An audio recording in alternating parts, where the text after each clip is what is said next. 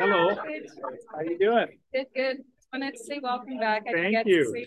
Thank you. Appreciate it. I saw the post. You guys have fun, and then it was encouraging that you gave us a summary. So it was like part of that. Yeah. So I did the Netherlands one for the church, and then I posted on my own blog about.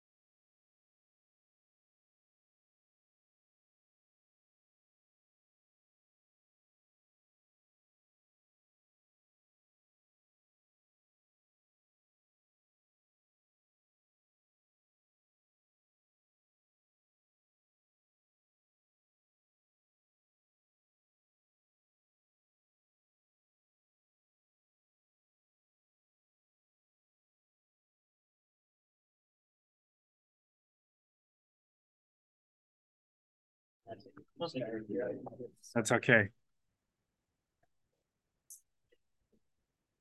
Okay, you should have a handout. If you don't have a handout, Crystal's got some there, I think. So it should say bucket theology, how God organizes our devotion. There should be a little picture of a bunch of buckets in a row. And I was going to bring I actually have a bucket in the truck that I forgot. And I guess it's not that serious. I didn't really need to bring it inside. But that's the idea as we're going to talk about buckets tonight. So is everybody just kind of getting settled there? Jared is passing out pens. We also have people online in internet land. So welcome on the internet. That's what the kids say. We'll see you on the internet. What? Kids at our house say that. I've heard them say that. Maybe they don't say it often. I've heard them say it once or twice. It sounds cool. I'm trying to be relevant. Anyways. Okay. Well, you can go ahead and get settled. If you're coming in, that's great. We're just going to get started. My name is Clint Humphrey. I got to keep introducing myself because I've been away for a while. And tonight, what we're going to do is begin a series of studies where we're going to look at what I call buckets. Buckets, that is buckets as in categories of theology. And the subtitle of this bucket theology that we're going to look at is how God organizes our devotion. How he organizes our devotion. There's chairs over here in the corner here.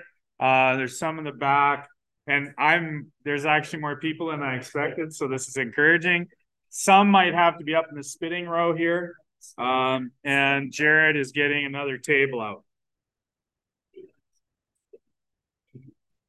Now, this is all preliminary, because I'm going to pray here in a minute.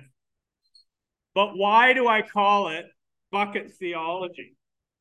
Well, it's maybe not even original to me.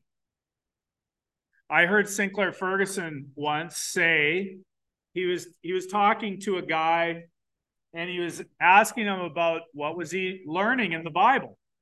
And the guy said, I've been going through the book of Ephesians. And Ephesians is so awesome. It's such an awesome book. Ephesians is so amazing. And after saying this, Sinclair Ferguson asked the guy, he said, so what is Ephesians about? And the guy said, it's really, really good. It's so awesome. But what's it about? Well, he couldn't quite articulate and summarize what it was about. In other words, he didn't have any buckets. This guy didn't have any buckets. He didn't have any categories to put things in. He didn't have anything there. This is wonderful, friends. If you're coming in, don't feel bad. We just didn't expect anybody to show up. So it's great. So it's awesome. So we're just getting some more chairs. Guys, get some more chairs, get some more tables. If there's a couple of guys that want to help out, go get chairs, you can. And we're going to have to bring some chairs down. Thanks. And I'm just going to kind of stall, basically, while everybody gets sorted here. We just didn't expect this many people. So I'm very encouraged at this point. There's a few here. There's a few here up front, or you can steal these chairs and put them over there for now, Jared. Nobody likes to sit right in front of me. So while the rest of you are watching everybody come in awkwardly, let me ask you, what is the term or terms that are used normally to describe bucket theology? What kind of theology are we talking about when we talk about this bucket theology that I've introduced? What would be the other term or terms used? Someone. Gotta be nice and loud. Systematic theology. Systematic theology. Oh, that sounds really hard. That sounds very intimidating. That's why I call it bucket theology, because it sounds less intimidating, hopefully. So bucket theology is systematic. There's an order and an organization, and it's a way that we organize how God is revealing himself in the whole Bible. Or, as I said, just as people are coming in, it's how God organizes our devotion. How are we to organize our devotion towards God? How is that to be set up? How are we to do that? How is that supposed to be? Are we worshiping God in the right way? Are we doing the right thing? Are we doing them in the right order? And that's the idea, the orientation of this whole deal, this bucket theology, how God organizes our devotion. So sometimes called systematic theology. Sometimes, well, let me just see. Is there another term for that? Systematic theology, what's another term for that? So I'm just testing the theology nerds here to see if you have any other name. Sometimes it's called dogmatic theology. Dogmatic. And that's not because, oh, well, you're a jerk, you're so dogmatic. No, it's not that idea. Dogmatic means dogma is just simply a term for teaching. It's organized teaching. And so that's what we're going to do. So above all, the point is we need these buckets. We need these buckets. And I don't even think I got quite to the Sinclair Ferguson conclusion regarding the buckets. Having seen this guy who loved Ephesians and thought Ephesians was great, and yet couldn't tell Sinclair Ferguson what Ephesians was about because he had no buckets, no categories. Ferguson concluded that what had happened is, and what happens to all of us, and this is what I've seen over the years, is we can receive the benefits of the Word of God, even let's say on a Sunday morning. Say Pastor Josh Carey, or former Pastor Josh Carey, I guess, preached on Sunday. And if you were here, you heard this wonderful sermon from the Word of God, and it's as if the rain was falling. But what happens?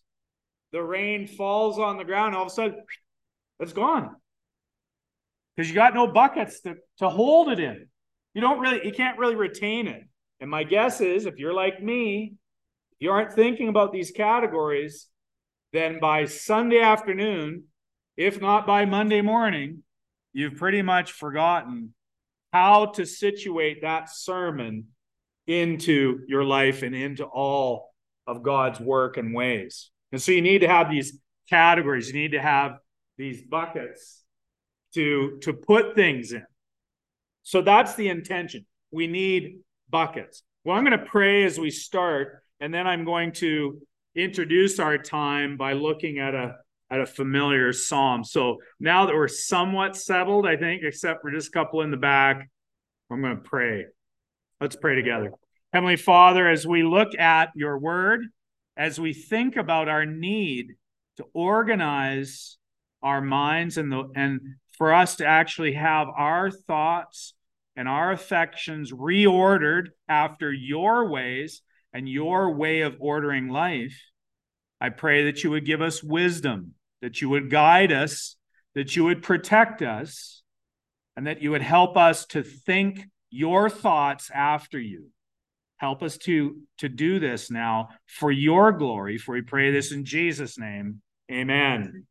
Okay, turn to your Bibles. If you got your Bibles, you got your phone, you got something, turn to Psalm 16. Psalm 16, verse 11 might even be a verse that is a theme verse for you, a memorized verse. Maybe somebody would offer to read Psalm 16:11 nice and loud. Psalm 16:11. You got to be super loud, though, down here. Okay? You make known to me the path of life. In your presence there is fullness of joy. At your right hand are pleasures. Thank you.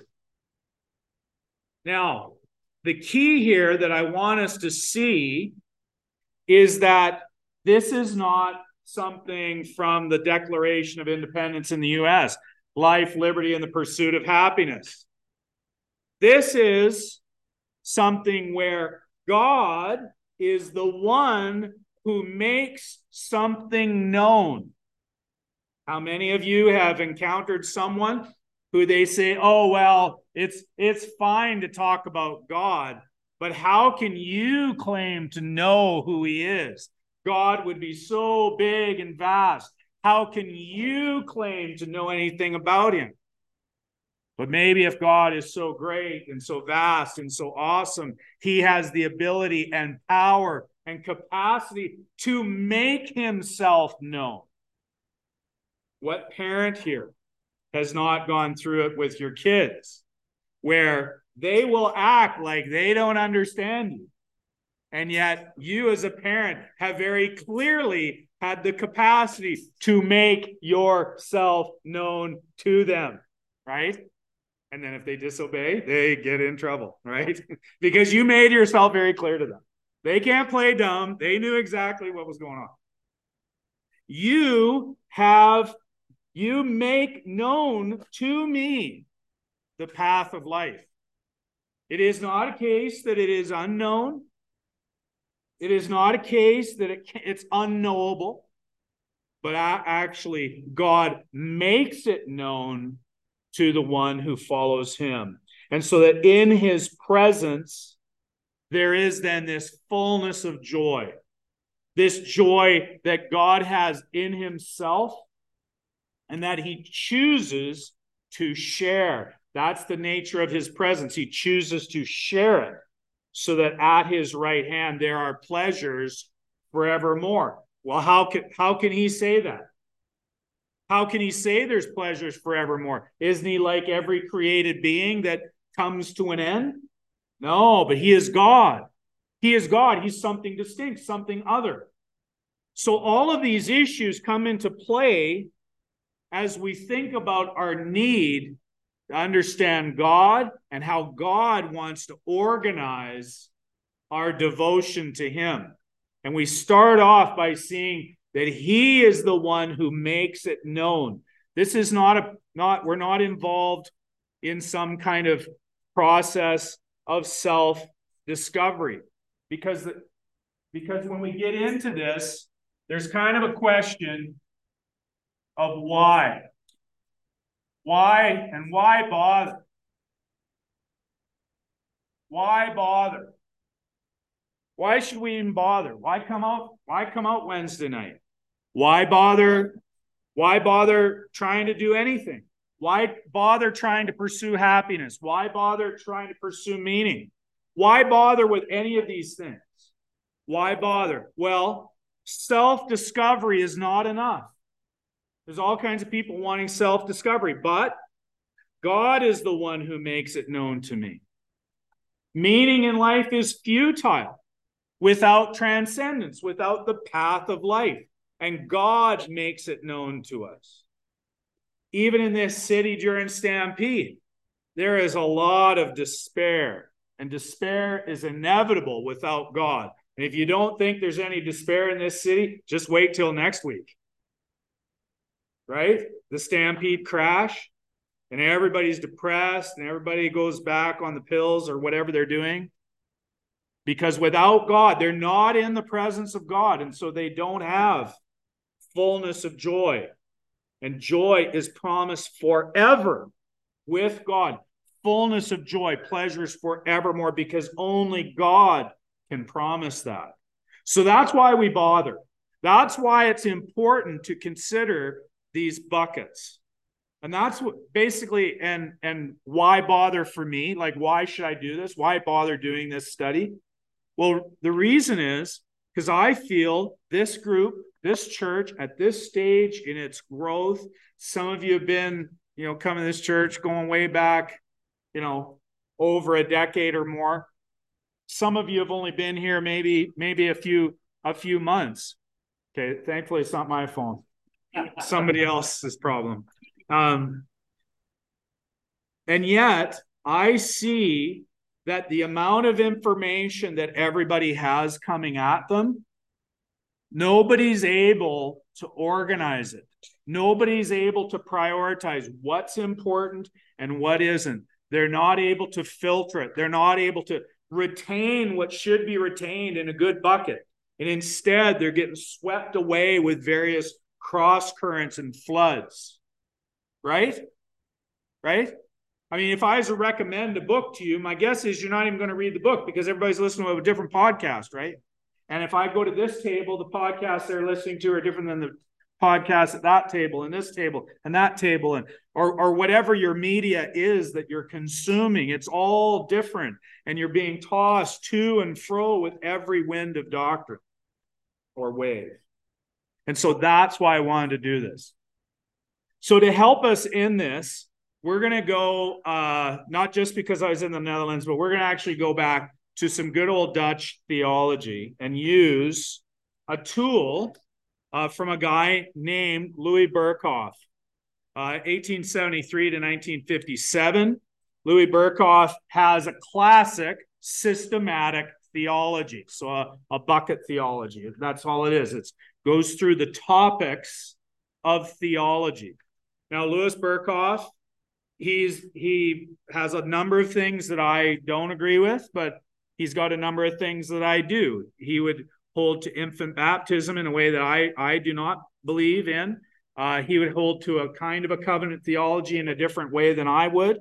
And yet at the same time, in the core of all he's doing with the systematic theology, he is what would be called a Calvinist, and he would be Reformed. Now, if I say, use the term Calvinist, what does that mean? Somebody tell me what a Calvinist is. Okay, what does that mean? That was actually more obscure.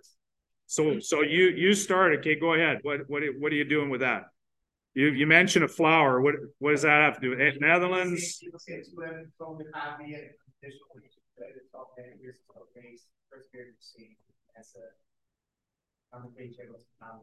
Okay, so you're giving kind of the so-called 5 points of Calvinism in this handy acronym for a Dutch flower.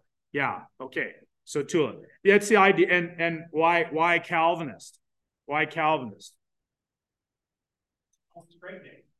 Yeah, okay. So named after John Calvin. Yeah. So we're just making sure we're kind of keeping up all on the same page, because some people here be like, oh yeah, I've read through Berkhoff 3 times. And there'd be other people here like, I'm not sure what this systematic stuff you're talking about is. And if you're in any of that spectrum, it's okay.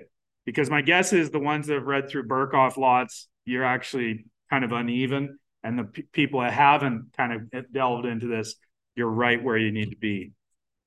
So what we're going to do is I'm going to make an attempt weekly to teach through. There's essentially 6 major topics.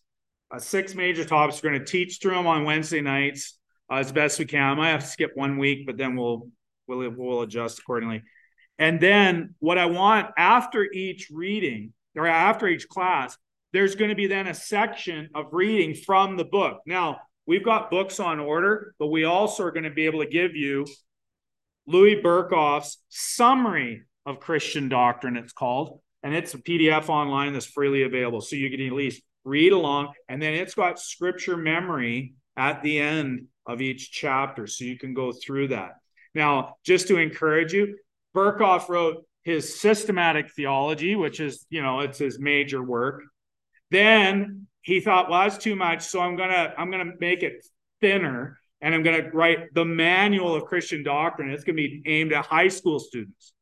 And then he kind of like, okay, I need to break this down one more. So he made this Summary of Christian Doctrine, and that's what we're gonna work on. That one. Okay. But actually, it's really good. I think it's excellent. It's concise, and that's what I want. So just so then you know what we're trying to do here. Some of you might have your pet doctrines, and you're hoping that you'll be able to come here and you will have all of the itches for your pet doctrine scratched. And I'm just here to disappoint you, because this is introductory. The idea is actually not to actually understand one bucket in isolation, but to understand how they all go together. And so there's going to be things that you might be more familiar with. And there's going to be things you're going to be less familiar with. And the whole goal is to actually grow in all of it. And so what I'll be doing is giving more exhortations and some of my own emphases that I like to make in terms of thinking through these doctrines. So we haven't even got to our kind of first doctrine and our first kind of introduction yet. But this is kind of the introduction to the whole project that we're in here with our buckets. So with that, any questions? If you've got a question, you got to raise your hand and you got to speak really loud, because we got a big group here. And thank you for coming. It's great to see so many people. You got a question about what we're doing? Questions at this point? You're still here. You're not getting up to leave. So that's great. It's always encouraging. Okay. Well, we're going to start. So tonight, then, launching in formally, and you should be able to take your hand out and flip it over, and you're going to see this little picture. And you've seen it before, right? It's probably one of the most famous pieces of art ever created by Michelangelo, Creation of Adam, 1508, 1512. And here then you have then the attempt of a man to create something that represents what God has done in creation. Now, also like to set up, just putting ourselves in context. I just came back from France, and one of the guys that used to tour around the area that where we were, is Ernest Hemingway. And Ernest Hemingway, he said, all thinking men are atheists. Was that true? If you say it's true, then we got to kick you out of here. No, actually, if you say it's true, welcome. Glad you're here. We're going to try to change your mind. And Ernest Hemingway, we see the end result with his life, how tragic it was. But that's kind of a mentality. It's a mentality probably in your workplace, people in your family, that the more sophisticated you are, the more that you would be secular and be an atheist. Try to do a little pop culture.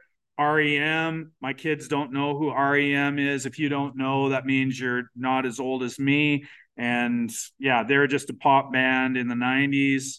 Every whisper, every waking hour, I'm choosing my confessions. Well, there's a sense in which that's what our whole culture is awash in. Everybody's choosing their own confession. They're choosing their own religions. They're losing their religion and then picking up new ones all over the place. You don't want to be a certain gender anymore. Just drop it and become something else. You don't want to be affiliated with some ideology. You just drop it and pick up another one. But Psalm 96 verse 9 says, "O worship the Lord in the beauty of holiness. Fear before him all the earth." That's what we need to recapture. And that's why also I have a little bit of the concern of why bother. I think we need to recapture worshiping the Lord in the beauty of holiness. Because in your mind, if I say the word holy, I don't think you connect on the other side with the word beauty. I think when you hear holy, you think restriction. And you don't think beauty. Right? And yet the beauty of holiness is what our world needs. They need to see the goodness of God in his holiness. And if you mention holiness with its definition and with its clear lines and the separateness of God and the specialness of God, they don't like that. So that's why they don't like it. I think that's what's needed. Now, first off, thinking about religion. Religion. Again, just starting off in terms of thinking about these buckets. Everybody is religious. I'm going to give you a couple of texts. So Psalm 14, verse 1. You can look it up. You maybe know it. The fool says in his heart, what? There is no God. Okay? So now why is he foolish? He says there's no God, but everybody's religious. Of course he knows there's a God. Romans chapter 1 and verse 18 says how people suppress the truth in unrighteousness. Does that mean they don't know the truth? No, it means they know the truth is there and they're intentionally suppressing the truth. So they're inherently religious. They're choosing to suppress the truth. And of course, Romans 1:19, for what can be known about God is plain to them, because God has shown it to him through the things that have been made. Why do people drive out to Canmore and Banff every weekend? Why? They drive out there to worship the mountains. At the very least, they go out there for the transcendence of the mountains because they're religious, because people are made to worship. There's a sense in which Homo sapiens can be described as Homo liturgicus, the worshiping person, the worshiping being. We know from Genesis 2:15 the Lord God took the man and put him in the Garden of Eden to work it and keep it. The language for work and keep, they are the terms in Hebrew that were also associated with the work of a priest. So when you think of Adam in the garden, he's not just a gardener, and you might be a gardener and you think, oh yeah, it's really cool that Adam was a gardener, it's so cool. But actually it's Adam working as a priest. And that's how human beings were designed. He was to work like a priest, to protect like a king. The Latin ora et labora, work and prayer. And so this is fundamental then when we're thinking about our buckets, when we're thinking about our categories, it's fundamental to understand the world. Because the world is not simply made up of a sociology of religions, a horizontal view of all these different groups of people and tribes of people and religious people and these groups. We get into this question, what is an evangelical? You've maybe seen this even in the United States. Oh, yeah, I got to stay close to this thing. In the United States, I found it interesting with Trump's election and then with Biden's. You had people speaking about the evangelicals. The evangelicals for Trump, for example, I just use it as an example. Well, they were describing things sociologically in terms of a group that's gathered together. They were not describing in terms of what people actually believe. Because from my view, some of the people associated in the evangelicals in support for Trump, they're heretics. So they're not evangelicals. Paula White's not an evangelical. She's a heretic. But that's what happens when we don't understand the true nature of religion. A theology of religions among sinners after Genesis 3. So with the fall of man in Genesis 3, we're still all religious. Why do people cheer on the chuck wagons? Just as base as that. Why do they cheer it on? Because they want to participate in some kind of glory. Even the, pretty hackneyed glory of a chuck wagon race, right? It's not that super special, but people want to participate in that because they're religious beings. Why is the Stampede in existence? It's a religious festival of a type. And so we have to understand that there's no getting away from religion. So that's kind of then setting it up. Anybody you agree, disagree with that assessment? Just let's wake you up and see, make sure. Don't speak ill of the Stampede.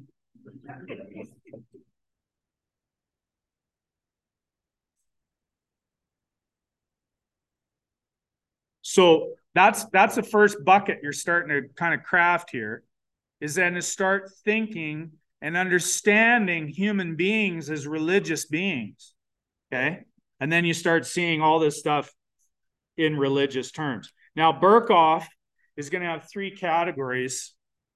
We're still just kind of introductory. But he's going to look at the nature of religion, the seat of religion, and the origin of religion. Those three. The nature, the seat, and the origin of religion. So, what is the nature of religion? Well, Proverbs 9:10. The fear of the Lord is the beginning of wisdom. So we are oriented as Homo sapiens. We ought to have the fear of the Lord. It's interesting that I've been criticized at different times over the years for some of my emphasis, but one of my emphasis in my teaching has been that the person who does not believe in Jesus Christ does not come at these things with a neutrality, but rather they are already under an obligation to believe in God. They're under an obligation to fear the Lord before they even start. So I don't have to come kind of mealy-mouthed hoping that I can show that the gospel is good enough for them to accept. It is good. And it ought to be, and I should say, this is really good stuff. But I don't have to somehow prove it to them as if then they're in this neutral judgment position, because they ought to fear the Lord. That's the nature of religion. We're oriented to fear the Lord. That was, of course, Adam's failure. Adam didn't fear the Lord. Who did he fear? He feared his wife, and he feared the serpent. And he gave them the respect and fear and awe, and he was a little bit scared, and he was concerned with what they said and what they were going, rather than concern and in awe and even a bit of fear towards God. He should have been oriented that way. So that's the nature of it. Now, as far as then this religion, or we would maybe use the term spirituality, where is it seated? Where is it grounded? Where's the seat of it? Well, it would be in the whole person. It's in the whole person. Burkhoff says, in Scripture, I should say, in Scripture psychology, this is his phrase, Scripture psychology, the heart is the central organ of the soul. Out of it are all the issues of life, thoughts, feelings, and desires. And of course, Proverbs 4:28, out of it flow the issues of the heart. So that's why if you're in a church that's dealing only in externals and doesn't deal with your heart, then it's actually never going to have true religion, because it's not getting to the seat of true religion, true spirituality. It's all just going to be around these externals. No, it's got to get to where this Scripture psychology is, to the heart, the central organ of the soul. That's the question. I mean, it's maybe a little bit too intense. If you walk up to somebody after the service in the foyer and you go to them and say, "How's the state of your soul?" Maybe a little bit much. But really, that's kind of what we're getting at. We're wanting to deal in the issues of the soul. So that's the seat, is in the heart. And then the origin comes here. So Burkhoff says, the Bible gives the only reliable account of the origin of religion or spirituality. It informs us of the existence of God, who is the only object worthy of religious worship. And it comes to us with the assurance that God, whom man could never discover with his natural powers, God revealed himself in nature, and more specifically in his divine word. And as a result, he demands worship. He demands the service of man. And he also determines the worship, and he determines the service that is well-pleasing to him. You can't worship God in your own way. You can't serve God in your own special way. You have to worship and serve God according to the way he has said it ought to be done. And finally, this divine source of religion, this origin, teaches us that God created man in his own image and thus endowed him a capacity to understand, to respond to, and to engage with this revelation.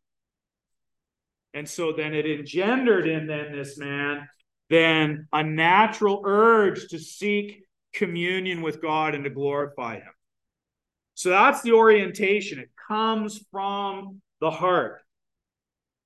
If I didn't believe this, I don't know if I'd be a pastor.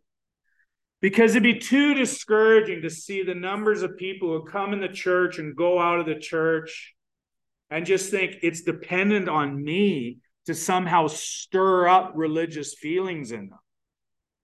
But instead, I'm encouraged by the fact that a person created in the image of God, yet a sinner, yet fallen, they're oriented, they're designed to seek the Lord. Now, they don't seek the Lord because of sin, but the intention is that they are made to be a worshiper.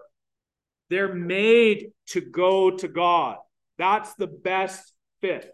Sin blocks that. And then I just want to come and say, hey, I've got a message for you that deals with your sin so that you can get to where you're supposed to go. You can get to God. And that's kind of what we want to get to then when we see the nature of this religion, the nature, seat, and origin of this spirituality. So that's kind of getting us into then some of the kind of groundwork of how we can even be talking about these buckets. How can we even be here with the why bother? It's because you are here, I'm here, and we are worshiping beings. Any questions on that before we move into Revelation? Not the book of Revelation, although that might be part of it. Maybe that's what you were hoping for the whole time. We're going to get in general and special revelation. Any questions on that? Okay, I'm going to do this then. I'm going to change it up. I want you to take 3 minutes and talk in your tables about an example of seeing this kind of worship and religiousness going on with someone that you know but they're not worshiping in the right way, and yet they're still being religious or worshiping in some way. Take 3 minutes, talk in your table, go. You got to talk to each other.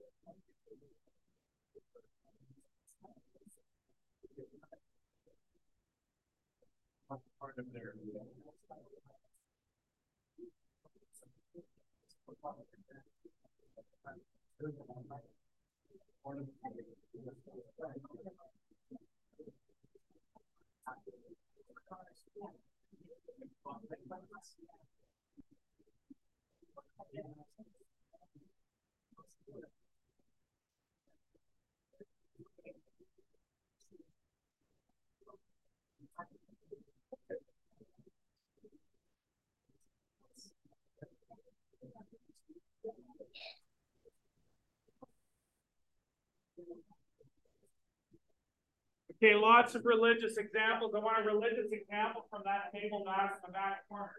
This is a religious example. Sorry. Thanks, Bob. We talked about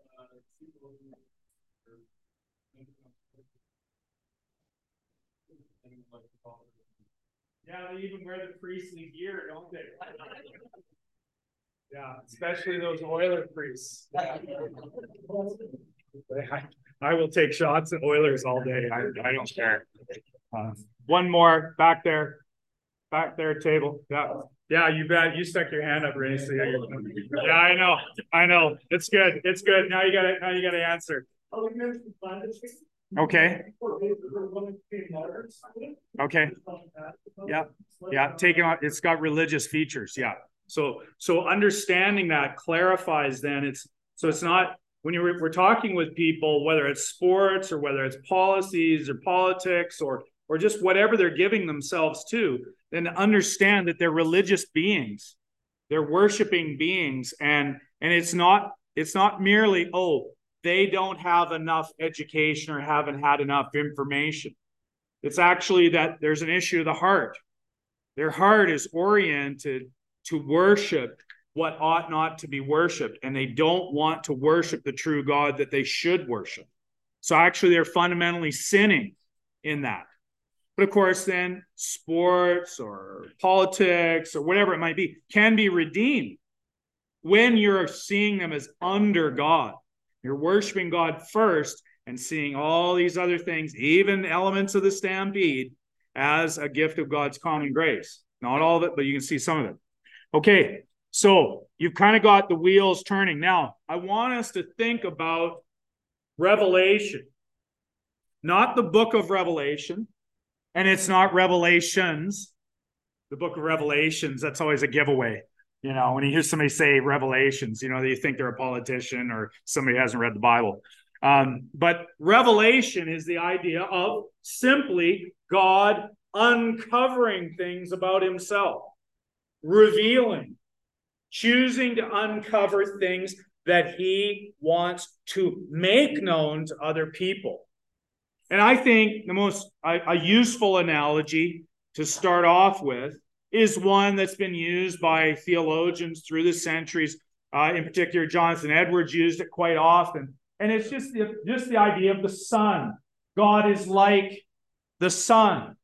And the rays of the sun, he chooses then to reveal himself. Now, because of in his economy, there's things about which he then lets through. He lets them through to be revealed even to the person here. So by the time those rays get to this person here, well, that's not the totality of all of God's shining, all of his brilliance, all that it is. So we see in very limited ways. However, when you get the word of God, God is actually giving us a peek inside above the clouds. And you get to see more of what God's revealed. But even then, you still don't know all that God is and all that he has, just like you can't go and stare into the blazing hot sun. You'd just be nuked, right? So it'd be helpful then to see and recognize that there are things that God has made known to us that he wants us to know. And then there are things that he has chosen not to reveal to us. So just off the top of your head, what's something God has not chosen to reveal to you at this point? Mark? We don't know why he keeps us to say some and not others. Yeah, so yeah, why are some saved and some aren't? We don't, there's mysteries there. Okay. Another. Well, when he's retreat. Yeah, with Christ's return. We don't know the day or the hour. Yeah. What else? Somebody back there? Oh, okay, yeah. What else? Even something, even more simple. Future. Like as in tomorrow. Like we don't even know if it's going to rain or not tomorrow. We don't know anything. You watch the forecast and it doesn't come true. What's that? Our own death. We don't know. Yeah. So there's all these things about which God has not told us specifically. They are obscured up high. They're too high for us. We don't know. There's things about the mystery of the Trinity, the one God in three persons, that they're just like within the limits of our capacity. We can't know. Talking to Muhammad at the Roma's Pizza just down the street, sharing the gospel with him. Of course, Muslim guy. He's, well, yeah, you guys believe in the Trinity. He thinks it's nuts. He says, I'm a simple man. I need a simple God. Yeah, okay, fine. But then who's defining God? It's the simple man. And all of a sudden, it's not the true God. And yeah, it fits nicely in your pocket to have this one God who is monolithic, but it's not the God of the Bible. Okay, so we're starting to see then God has revealed some things, and there are other things he hasn't. Now, one of the terms that we get, you've heard this, people will say, I'm an agnostic. They'll say, oh, I'm not an atheist. I think there is a God. You just can't know him, or you can't know which God is right. And the problem with this is that if God has made these things known to you, you are under obligation to heed them because he has made it known. And if he's made it known, he expects you to follow it. And when somebody says, yeah, I don't understand it all way up here, so I'm just going to throw up my hands and not bother doing anything. And there's so many people do that. Because they don't have it all figured out. They're like, oh, I'm not going to give myself to it. I'm not going to follow. Actually, you even get this in the church. Well, unless I understand what everything's going on in the church, I'm not going to commit to this church. Yeah, well, that's not how you live life. You have to step forward. But God has revealed things that to which you're under obligation. So this is how it works. 1 John 1, verse 5. God is light, and in him is no darkness at all. He is light. So we experience his light as he shines upon us. If he doesn't permit us to be shined upon and he leaves us in darkness, we cannot see. As I was preparing this, I was thinking that we need an absolute recovery of the belief in and the doctrine of the lostness and blindness of man. Like we kind of are all of us a little bit scared because, oh, well, society doesn't like us. They don't like it. Yeah, so we think they're so clever and we've got to kind of be outsmart them. Yeah, but they're lost. They've got the problem. They're lost. They're blind. They think they're clever. They're blind. And it's because God has blinded them. Think of that. But this is how revelation works. God reveals certain things to all people, and there are special things that only his miraculous grace permits us to see. When he removes the blindness from our eyes, when he removes the clouds from our sky, he chooses to take those away. He removes them, and he lets us gaze more directly into the blinding holiness of the Son because he's revealed. Have you ever thought about it? Why did the Son take on humanity and come in the manger and take on human flesh? Well, in part, it's because how could you ever look upon God otherwise? How could you? You couldn't. The Old Testament tells us you could not. If you looked upon God, you would die. So how can you look upon God? Well, if God chooses to add humanity to himself, then you can look upon God and not die because he's so pure. But that's also God's revealing of himself to us.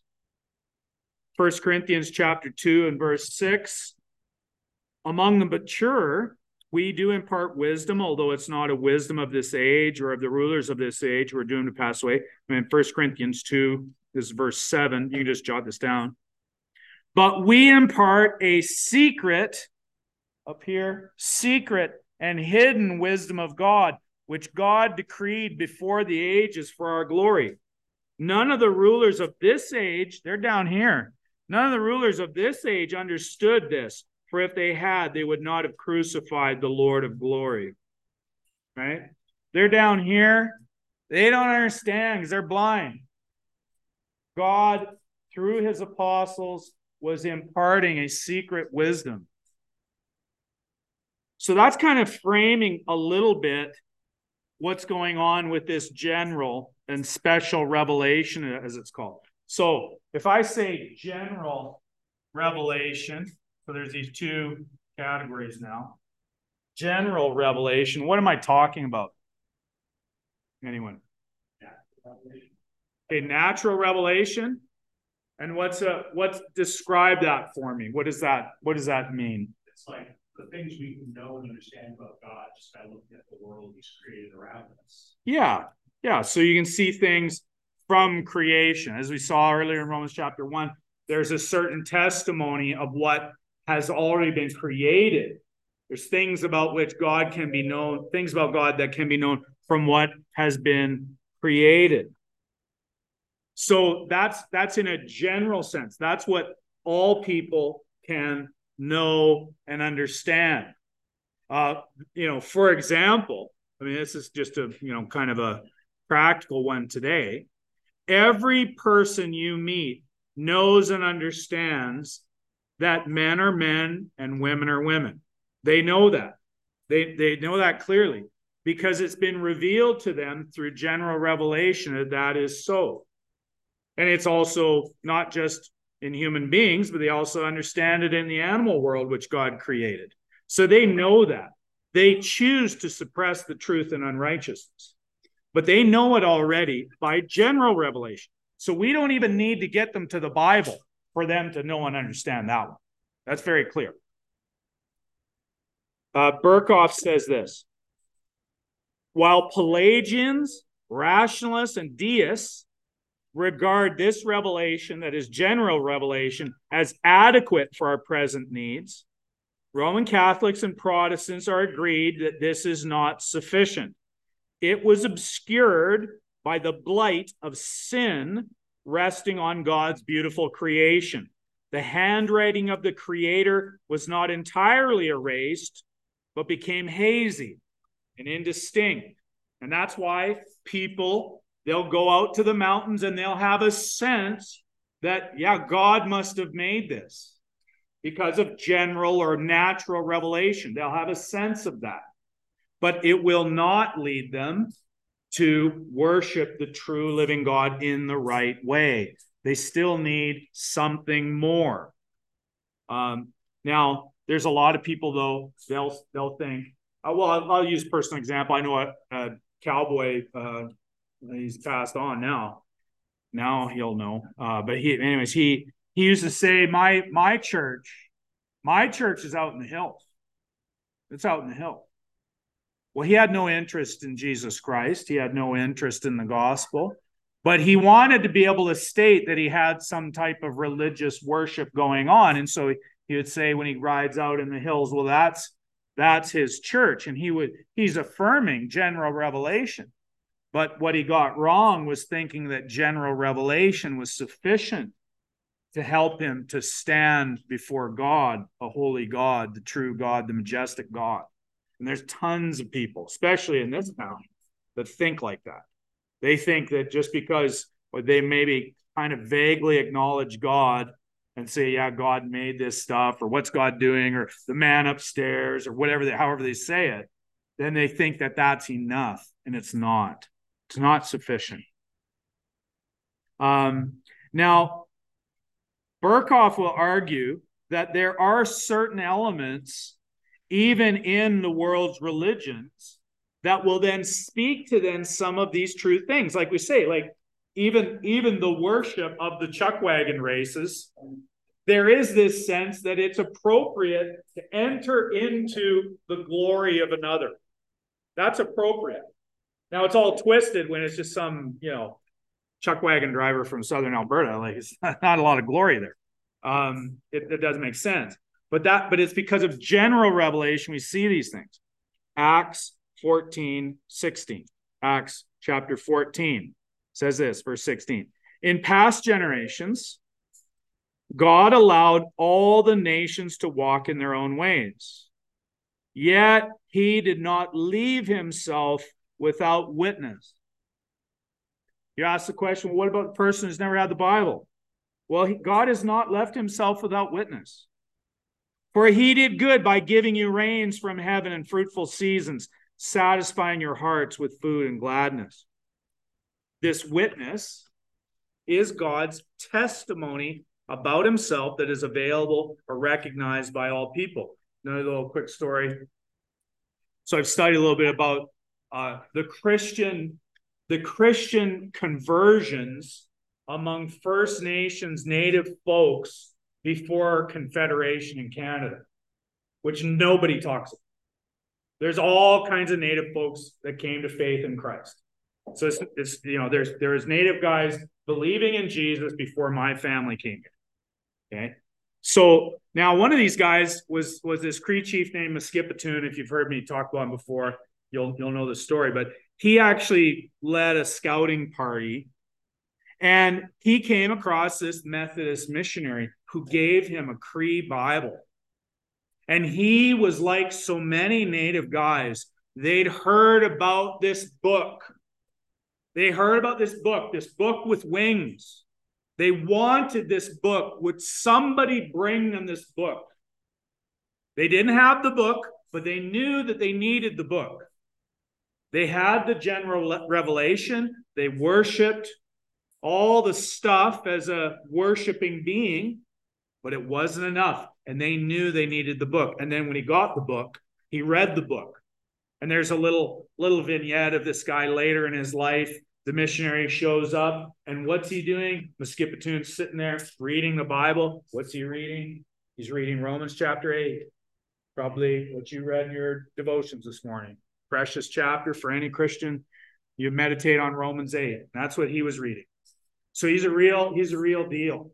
But he needed the book. He needed something more than the general revelation. Last verse on general revelation, Romans 1:20. For his invisible attributes, namely his eternal power and divine nature, have been clearly perceived ever since the creation of the world and the things that have been made. So they are what? Without excuse. No excuses. No excuses. Oh, well, I didn't know. So I didn't know it was God that made the mountains. There's babies in the back. You see that baby for the first time. How can you not? I didn't know that God would create human life so amazing. I just didn't know. No, sorry, man. You're without excuse.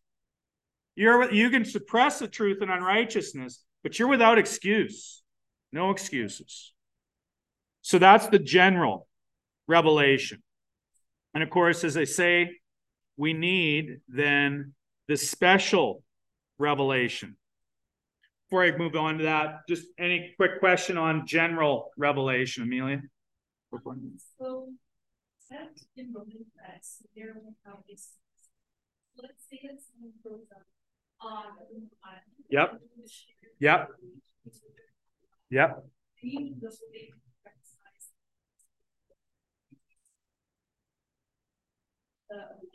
For they still don't know Jesus, and they don't know the gospel. They haven't heard the gospel yet. They don't have opportunity to listen. So Yep. then there's still no. They're still without excuse. Yes. Because we would like to, we automatically want to we want to paper over the fact that they're suppressing the truth and unrighteousness all that time.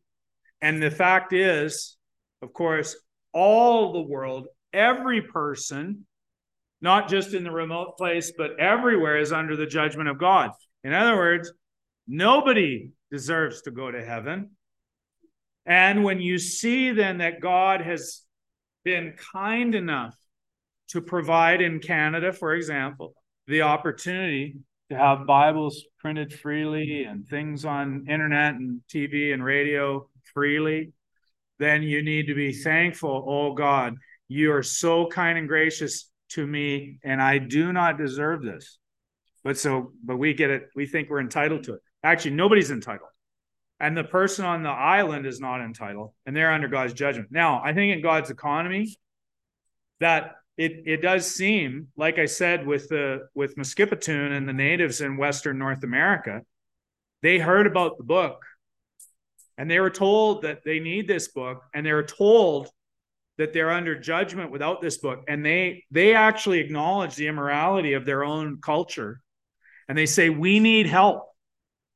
And so they were ready when the book came, and they believed. And that's actually what you see in many instances. Then when the gospel comes to a people who then they are starting to see their own sin, they're still not saved, but they are being prepared. Then when they hear the message of the gospel, then they believe. And of course, it's only God has to give them then that miracle of faith. But yeah, I don't think it's right or true that we somehow want to preserve and say, oh, this person on the island, they didn't hear. Oh yeah, well, they're going to go to heaven by some separate way. Sorry, no, it's only through Christ. They're under God's judgment, and they deserve his wrath. The Old Testament times before Christ, and how are they justified? Yeah, so they're justified by looking forward through the promises, looking forward in the promises given in the Old Testament. As they look forward and have seen in faith, trusting beyond even the sacrifices. And then Paul will say that it is upon even this generation, the new covenant generation, that's what those Old Testament saints were looking to. That's what they were looking forward to. They needed this coming of the Messiah to provide the definitive redemption for the Old Testament saints as well as the New Covenant saints. So that's where their hope is. For those that were really trusting in the Lord, not trusting in their Jewishness or trusting in other stuff. Okay, I'm going to press on here, because then we need to get to special revelation. Special revelation. I think you got in your little handout there. Berkhoff, give a little quote there. Berkhoff says, that's LB, Louis Berkhoff. He says, the character of special revelation, this special revelation of God is a revelation of redemption. It reveals the plan of God for the redemption of sinners and of the world, and the way in which this plan is realized. And so, for example, John 4, verse 22, Jesus and the Samaritan woman, he says to her, you worship what you do not know. You worship what you do not know. We worship what we know, for salvation is from the Jews. You know the story, Jesus and the Samaritan woman? Do you know that? Do you understand? Do you know about the Samaritans? Samaritans were part of the northern kingdom. They created their own religion. That's what had happened. Jews had received the special revelation from God, the law and the prophets. The Samaritans had not received the same. What they had done They, in the northern kingdom of Israel, they had created their own religion. They had set up golden calves. They had made a new place of worship. It was all kind of political. They didn't want people going down to Jerusalem and worship at the true place, because then that would break loyalty with their northern kingdom. So they corrupted the religion, the true religion of God. Paul said in Romans 9, speaking of the Jews, he said, they are Israelites, and to them belong the adoption, the glory, the covenants, the giving of the law, the worship, and the promises. You say, well, why the Jews? I don't know why. It's God's free choice. Let's use this phrase, God's free will. Everybody talks about free will, but they don't like to talk about God's free will. He freely chose. Why the Jews? I don't know. But he did. He chose them. He set his special love and affection on them.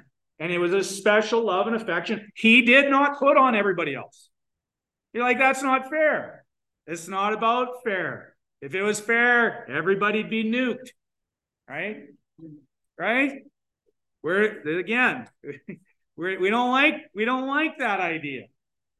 We don't like that idea. But then, of course, we've got low views of our own sin. We've got our low views of what we actually deserve. But if we knew what we deserve, then you see, if he chooses to put his special love on some, well, if you are one of those people, what a privilege. And if you're not, wouldn't you just beg God, would you please give him mercy anyways? Please, please, please, please. Not, hey, how come I'm not chosen? Right? Which more in our attitude in North America. So that then we see, that's a special revelation in terms of God's, I'll even say, this gets to be kind of particular. This is going to be too small for people reading. Just as there's a special revealing. It's a special revealing, taking the clouds away. He's letting more come in, but it's particular. He's letting these beams of light go on these people at this time. It's special. And then that brings us then to Scripture. There's kind of a special revelation, specific instances such as revelations that have been given to prophets, there have been miracles. But generally, when we talk about special revelation, we're talking about the whole of what God wants us to specifically know. The whole thing. It is complete. So 2 Timothy, everybody go there. 2 Timothy 3:16 and 17. You should know it. You should know the verse. I know we're a little over. We'll go for another, maybe about 10 minutes. I'll have 10 minutes of questions, and if you got to leave, you can bolt. 2 Timothy chapter 3, verses 16 and 17. So you're familiar with these verses. I just want you to read them yourself, and I'm going to read them out. And just think about them for a second. What actually is being said there? Think about it. The first word in 2 Timothy 3:16, and you can remember it, right? It was 3:16, like John 3:16. 2 Timothy 3:16, you'll remember this. Very key. I think all the English translations start with the word all. All. Very important word. All Scripture. All Scripture. This is debated. This has been debated for about, at least 150 years. Scripture is inspired, but not all of it. Only select portions. Only the religious, super duper religious portions are inspired. And the stuff that talks about history or science or other stuff, well, it's not inspired. No, it says all Scripture. All. So right off the bat, when you're talking with your friends, or if you're going to school and you're taking your first year UFC, University of Calgary religion class, and they're saying, oh yes, the Bible, it has this sort of an inspiration, supposedly, according to its own myth. You just know all Scripture. Whatever is qualified, whatever's going to happen with this, all Scripture, it's all of it. It's not some, it's not part of it, it's not select categories of it, it's all of it. All Scripture is breathed out by God. And that actually is the good translation.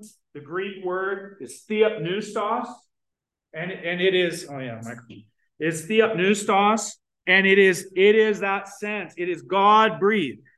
It's not merely the idea of being inspired, but it's spired. It's from God. It's spirated from God. It's breathed out. It's from God himself. And then it has a description about some of the attributes of Scripture. It's profitable for teaching, for reproof, for correction, for training in righteousness, that the man of God may have 20% of what he needs. No. That he may be complete, equipped for every good work. So there is nothing more that's required. Here it is. It's all there. Now this, so it's just, 2 verses, but they're your go-tos. And when you get doubting about Scripture, and most simple Christians, they don't doubt Scripture, but then you get talking to kind of the big heads, and then they tell you, oh, well, you need to have a more sophisticated view of Scripture. You have to have a more sophisticated view. And they'll say, well, not all. When it says all, it doesn't mean all. No, you can trust what the Bible says. This is the Bible's own testimony about itself. You should, instead of you imposing your view on it, why don't you take what the Bible's view of itself is? Hebrews 6:18 tells us that God cannot lie. God cannot lie. So, in terms of then the integrity of Scripture, if it is breathed out by God and God cannot lie, think of the logic here. If that's the case, then this special revelation cannot be false. And when you'll start thinking that the Bible is false? You'll start thinking it's false when you want it to be false. You'll start thinking it's false when you want to start doing things the Bible says you can't do. You'll start thinking it's false when you simply don't want to follow the Bible anymore. I've had so many conversations. I've been through all the arguments. I've read the liberals. I've read the higher criticism. I've been through it all.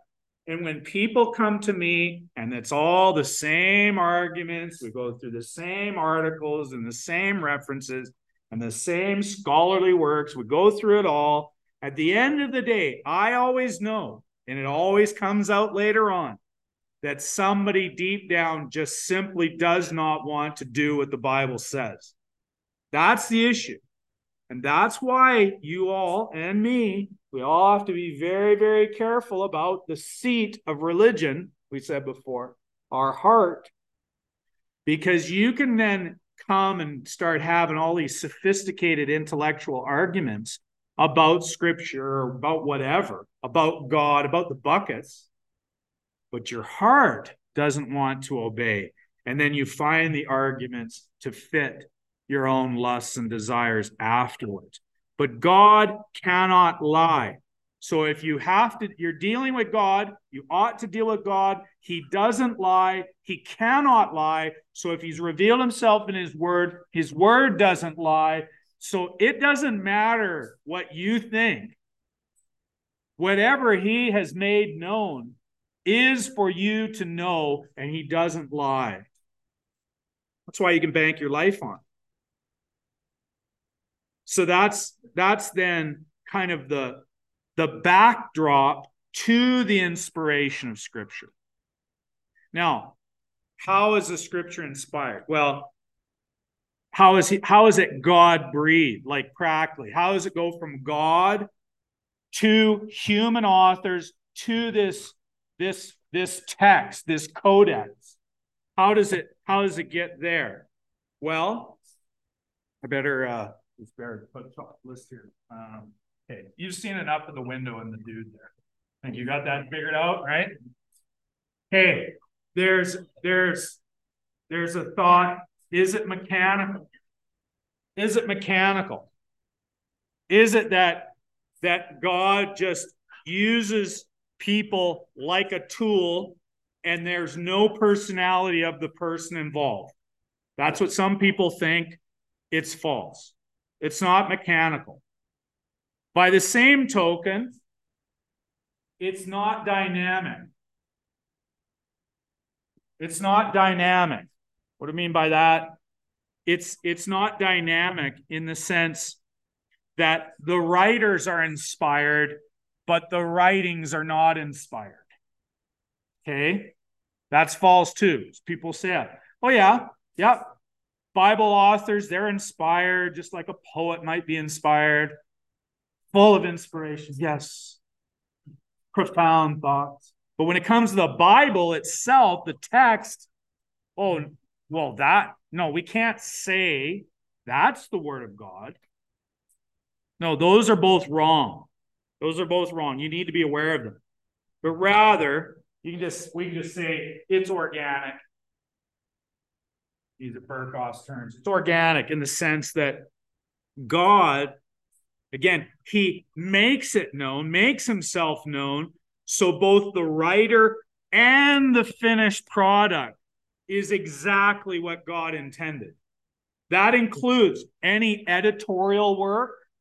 I know you took a first-year university class, and you know there's editorial work in some of the books.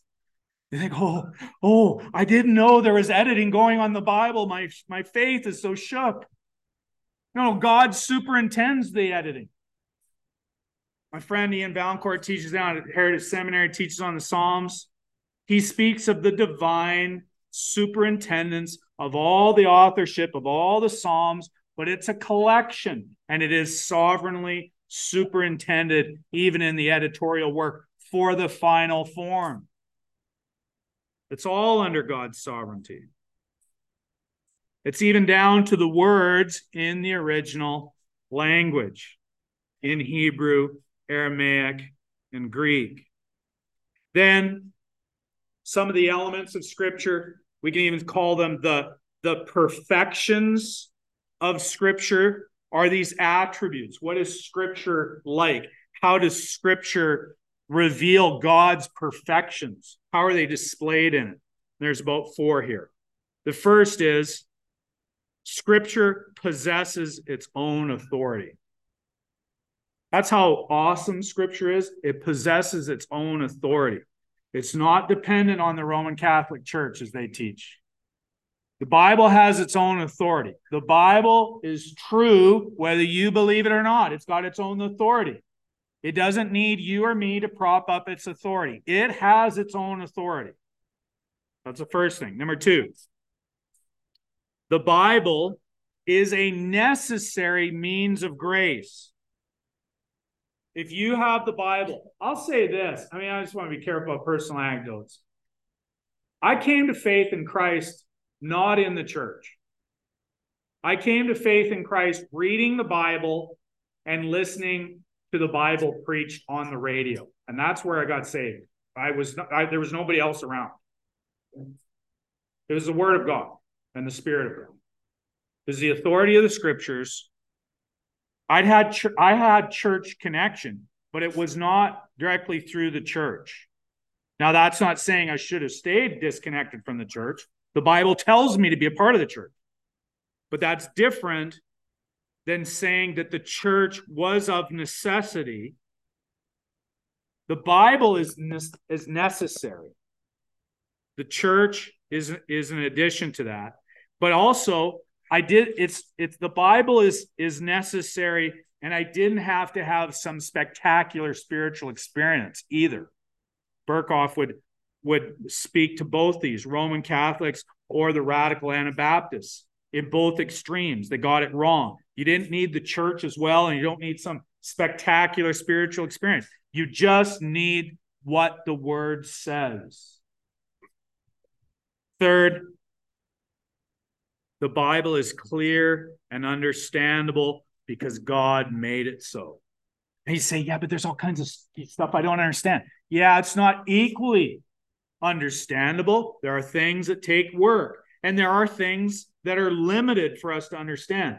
But we can sort through the various levels and degrees by which it is clear or not clear. But on the whole, people through the centuries, they've written lots of commentaries and lots of books about the Bible because there are things that can be known about it. It's knowable. The big $50 theological term for that is perspicuity. The perspicuity. I'll write it down.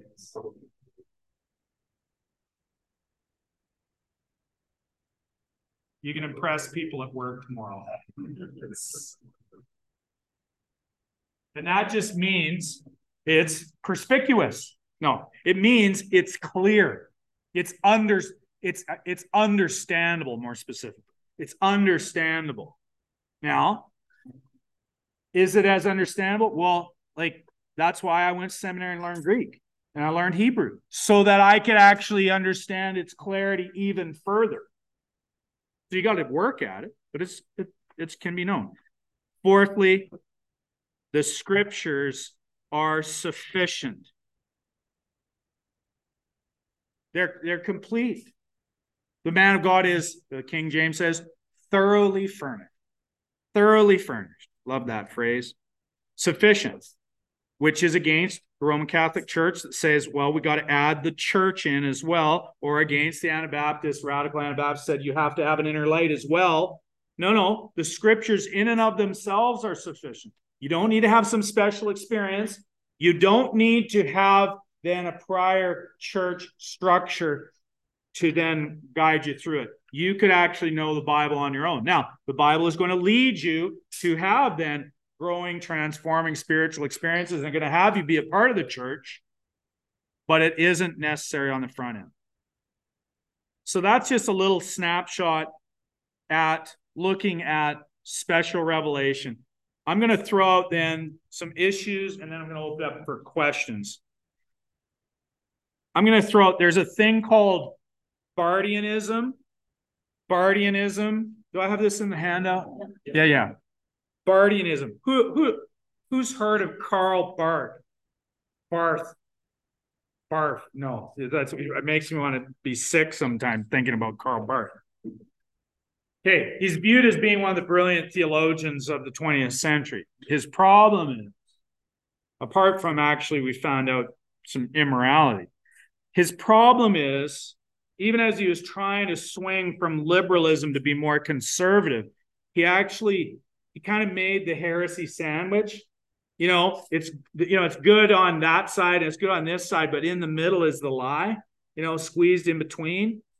And he said that the Bible is not the word of God. It's not the word of God. It becomes the word of God experientially to you.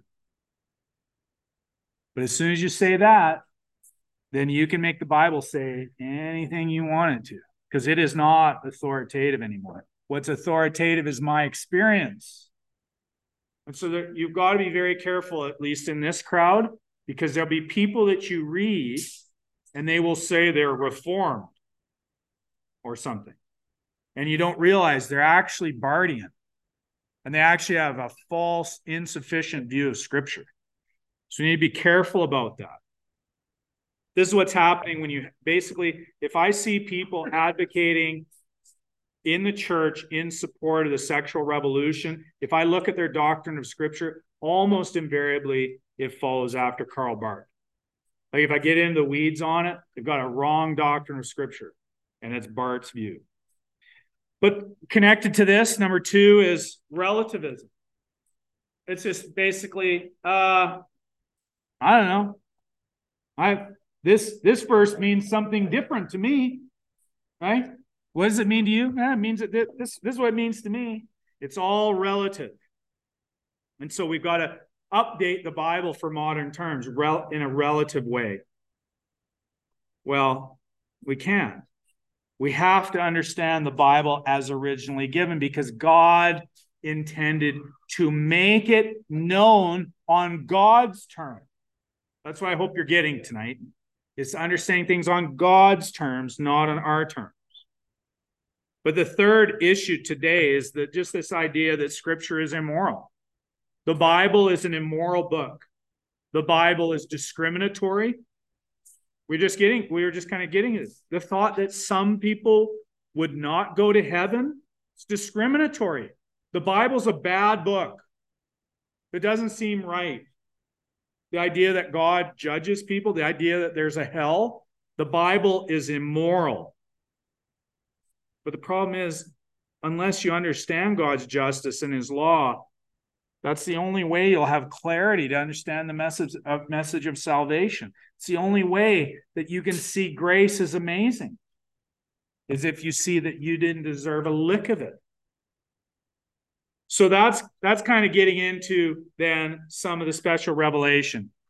I'm gonna then open it up to questions, and I know I've kind of kept everybody long. If you need to go, you can, but I'm going to open up for questions for a little bit, and then I'll pray to close. But you got some questions. Let's fire away. We got a free for all on this.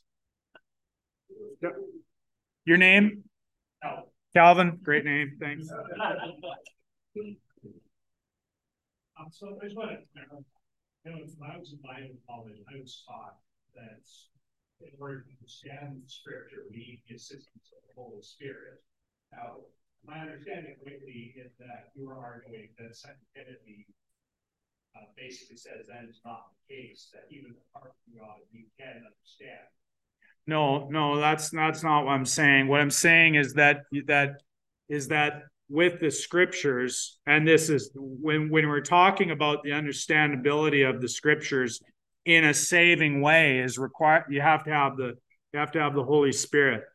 But what I'm saying is that there is not a requirement for some type of specified spiritual experience. That's not added on in this context. So that's a different thing.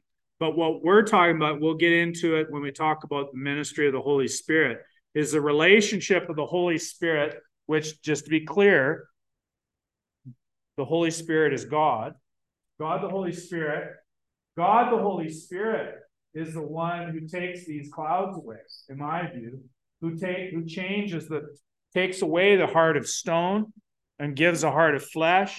The Holy Spirit is the one who takes away the blindness of the eyes and gives eyes to see, so that then you read the Bible, a Bible maybe you've read many, many, many times. It's written in English. You read it before, but then you read it for the first time you read it for the 50th time as if it's for the first time. It's in a new way. Certainly that was the case for me. It wasn't a spiritual experience. It was different. It wasn't like this special extra thing. But what it was is the difference between the work of the Holy Spirit then taking away the clouds. And that is God then choosing selectively, specially, particularly, then to allow his written revelation to be known and understood clearly. We actually had the passage a little bit earlier in 2 Corinthians chapter 1. And if you read on in that section, it says the spiritual things are spiritually discerned. So good question. Another question? Yeah, go ahead.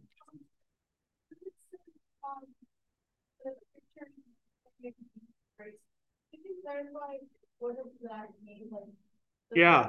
So as a means of grace is it's kind of theology lingo, but it's just the idea that it's a tool or an instrument by which God's undeserved favor comes to us. So Scripture, how do I know God, the one who I want to know? How do I know him? How can I know his grace? Well, I know it through the instrumentality of his word, through knowing his word. And if you say, well, I don't really know God very well, you get to know the Bible, you will know him, because that is the means or the channel or the instrument by which then we enjoy his smile. Good question. Would the law fall under special condition? the law. So it depends what you're talking about, but specifically the law of Moses is special revelation. Is special revelation given to the Jews distinctly, even though it then testified to all kind of the standards or the demands that God had established even prior to that, of which all peoples were accountable to. So is this special codification, as it were, and further revelation that God intended for Israel specifically, but then of course Israel was to be a light to the nations. So it's special revelation, but it reflected then even what God had revealed even in creation and general revelation. So, but I'd say the law of Moses specifically is special revelation. Yeah, Rainey? What about different Bible translations? Yeah. Yeah. So the key is then the key is then read the Bible. You know, probably the Bible you have is the Bible you should be reading. You know, just as opposed not reading it. You know, that's the point. Like we can get kind of hung up on the translations. Most of I'll just call them the evangelical Bible translations are pretty sufficient. Now, when we get into the weeds of you're trying to draw the lines of doctrine, you're trying to be very specific about certain things.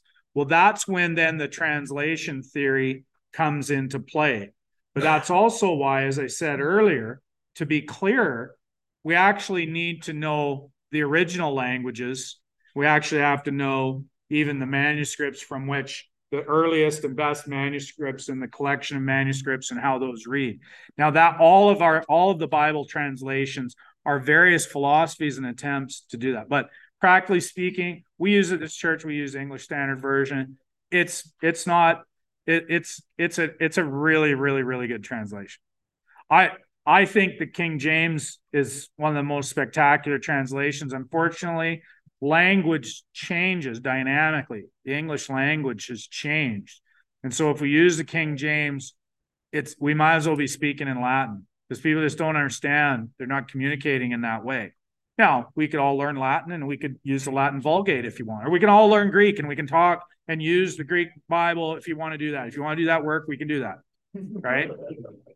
You know, because some people say, oh, well, we should just work harder so that we can understand the King James. And, yeah, okay, fine. But then why stop there? Let's go further. Right? I like using the King James just because culturally, there's so much stuff, Shakespeare, various things that incorporate it.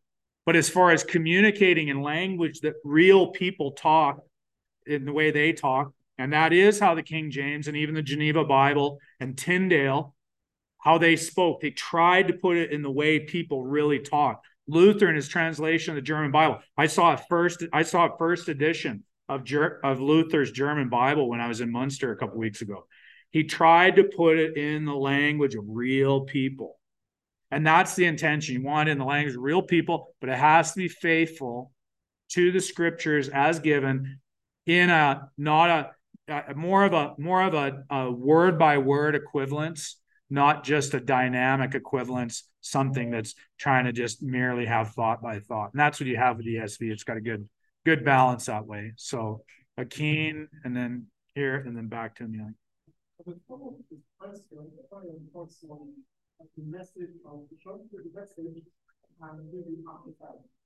Yeah, the message is not a translation.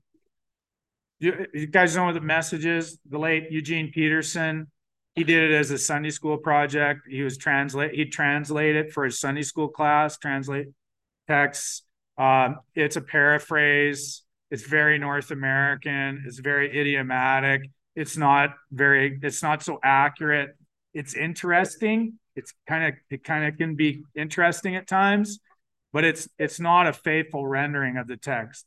So it's not something to be used. Amplified Bible, again, you're relying on, it's like reading somebody's commentary. You're relying on somebody else's interpretation of what should be highlighted. So that's what I say. So yeah, don't use them for doctrine. Just read this. Question here, and then Amelia's gonna be last. Okay. Question, it's possible to call to touch over the region with thoughts. I don't believe at this point in this place in God's economy. I don't believe you can. I don't believe so, because the qualification is now that God is then established. I'll just go to text here. This is always how this goes. I'll repeat the question. Just give me, I'll stay here. So the question is, just correct me if I'm wrong, is it possible to have special revelation apart from the Bible? Very good question. It's a very good question. Revelation 22, verse 18 says, I warn everyone who hears the words of the prophecy of this book. If anyone adds to them, God will add to him the plagues described in this book. And if anyone takes away from the words of the book of this prophecy, God will take away his share in the tree of life and in the holy city, which are described in this book. My view, and I think it's the Bible's view, is that there is no further special revelation that we can say is on par with Scripture. In fact, I don't think it's appropriate to call anything else that someone might claim as coming from God in the category of special revelation. I think it's inappropriate to put that label on that, because nobody has that. I believe that the Scriptures are qualified by the special commission given to the apostles. And when the canon of Scripture was closed, then this is all we need. Now, if you say there is special revelation apart from the Bible, you fall into the category of men like Muhammad and Joseph Smith and Amy Semple McPherson, and we can make a long list of people who are cult leaders who say the Bible is not enough. I have a special revelation, and I'm going to give my own Bible. Or someone who says, no, I'm not going to write my own Bible, but I'm going to say, God told me, and I've got this new revelation, and I've got this new prophecy, and I've got this new thing, and I'm going to tell you this is what God says we're to do. And so that's my view on that. And I would say, so I believe that the canon is closed, and this is the only special revelation. Now, God does lead and guide us, but that's not the same as revelation. And when we put it on the same level as God's special revelation, we are in error, in my view. And I can follow up and talk with you about that after. I got to let Amelia ask her question, and then we're going to close. And I'm going to pray because I've kept you guys too late already.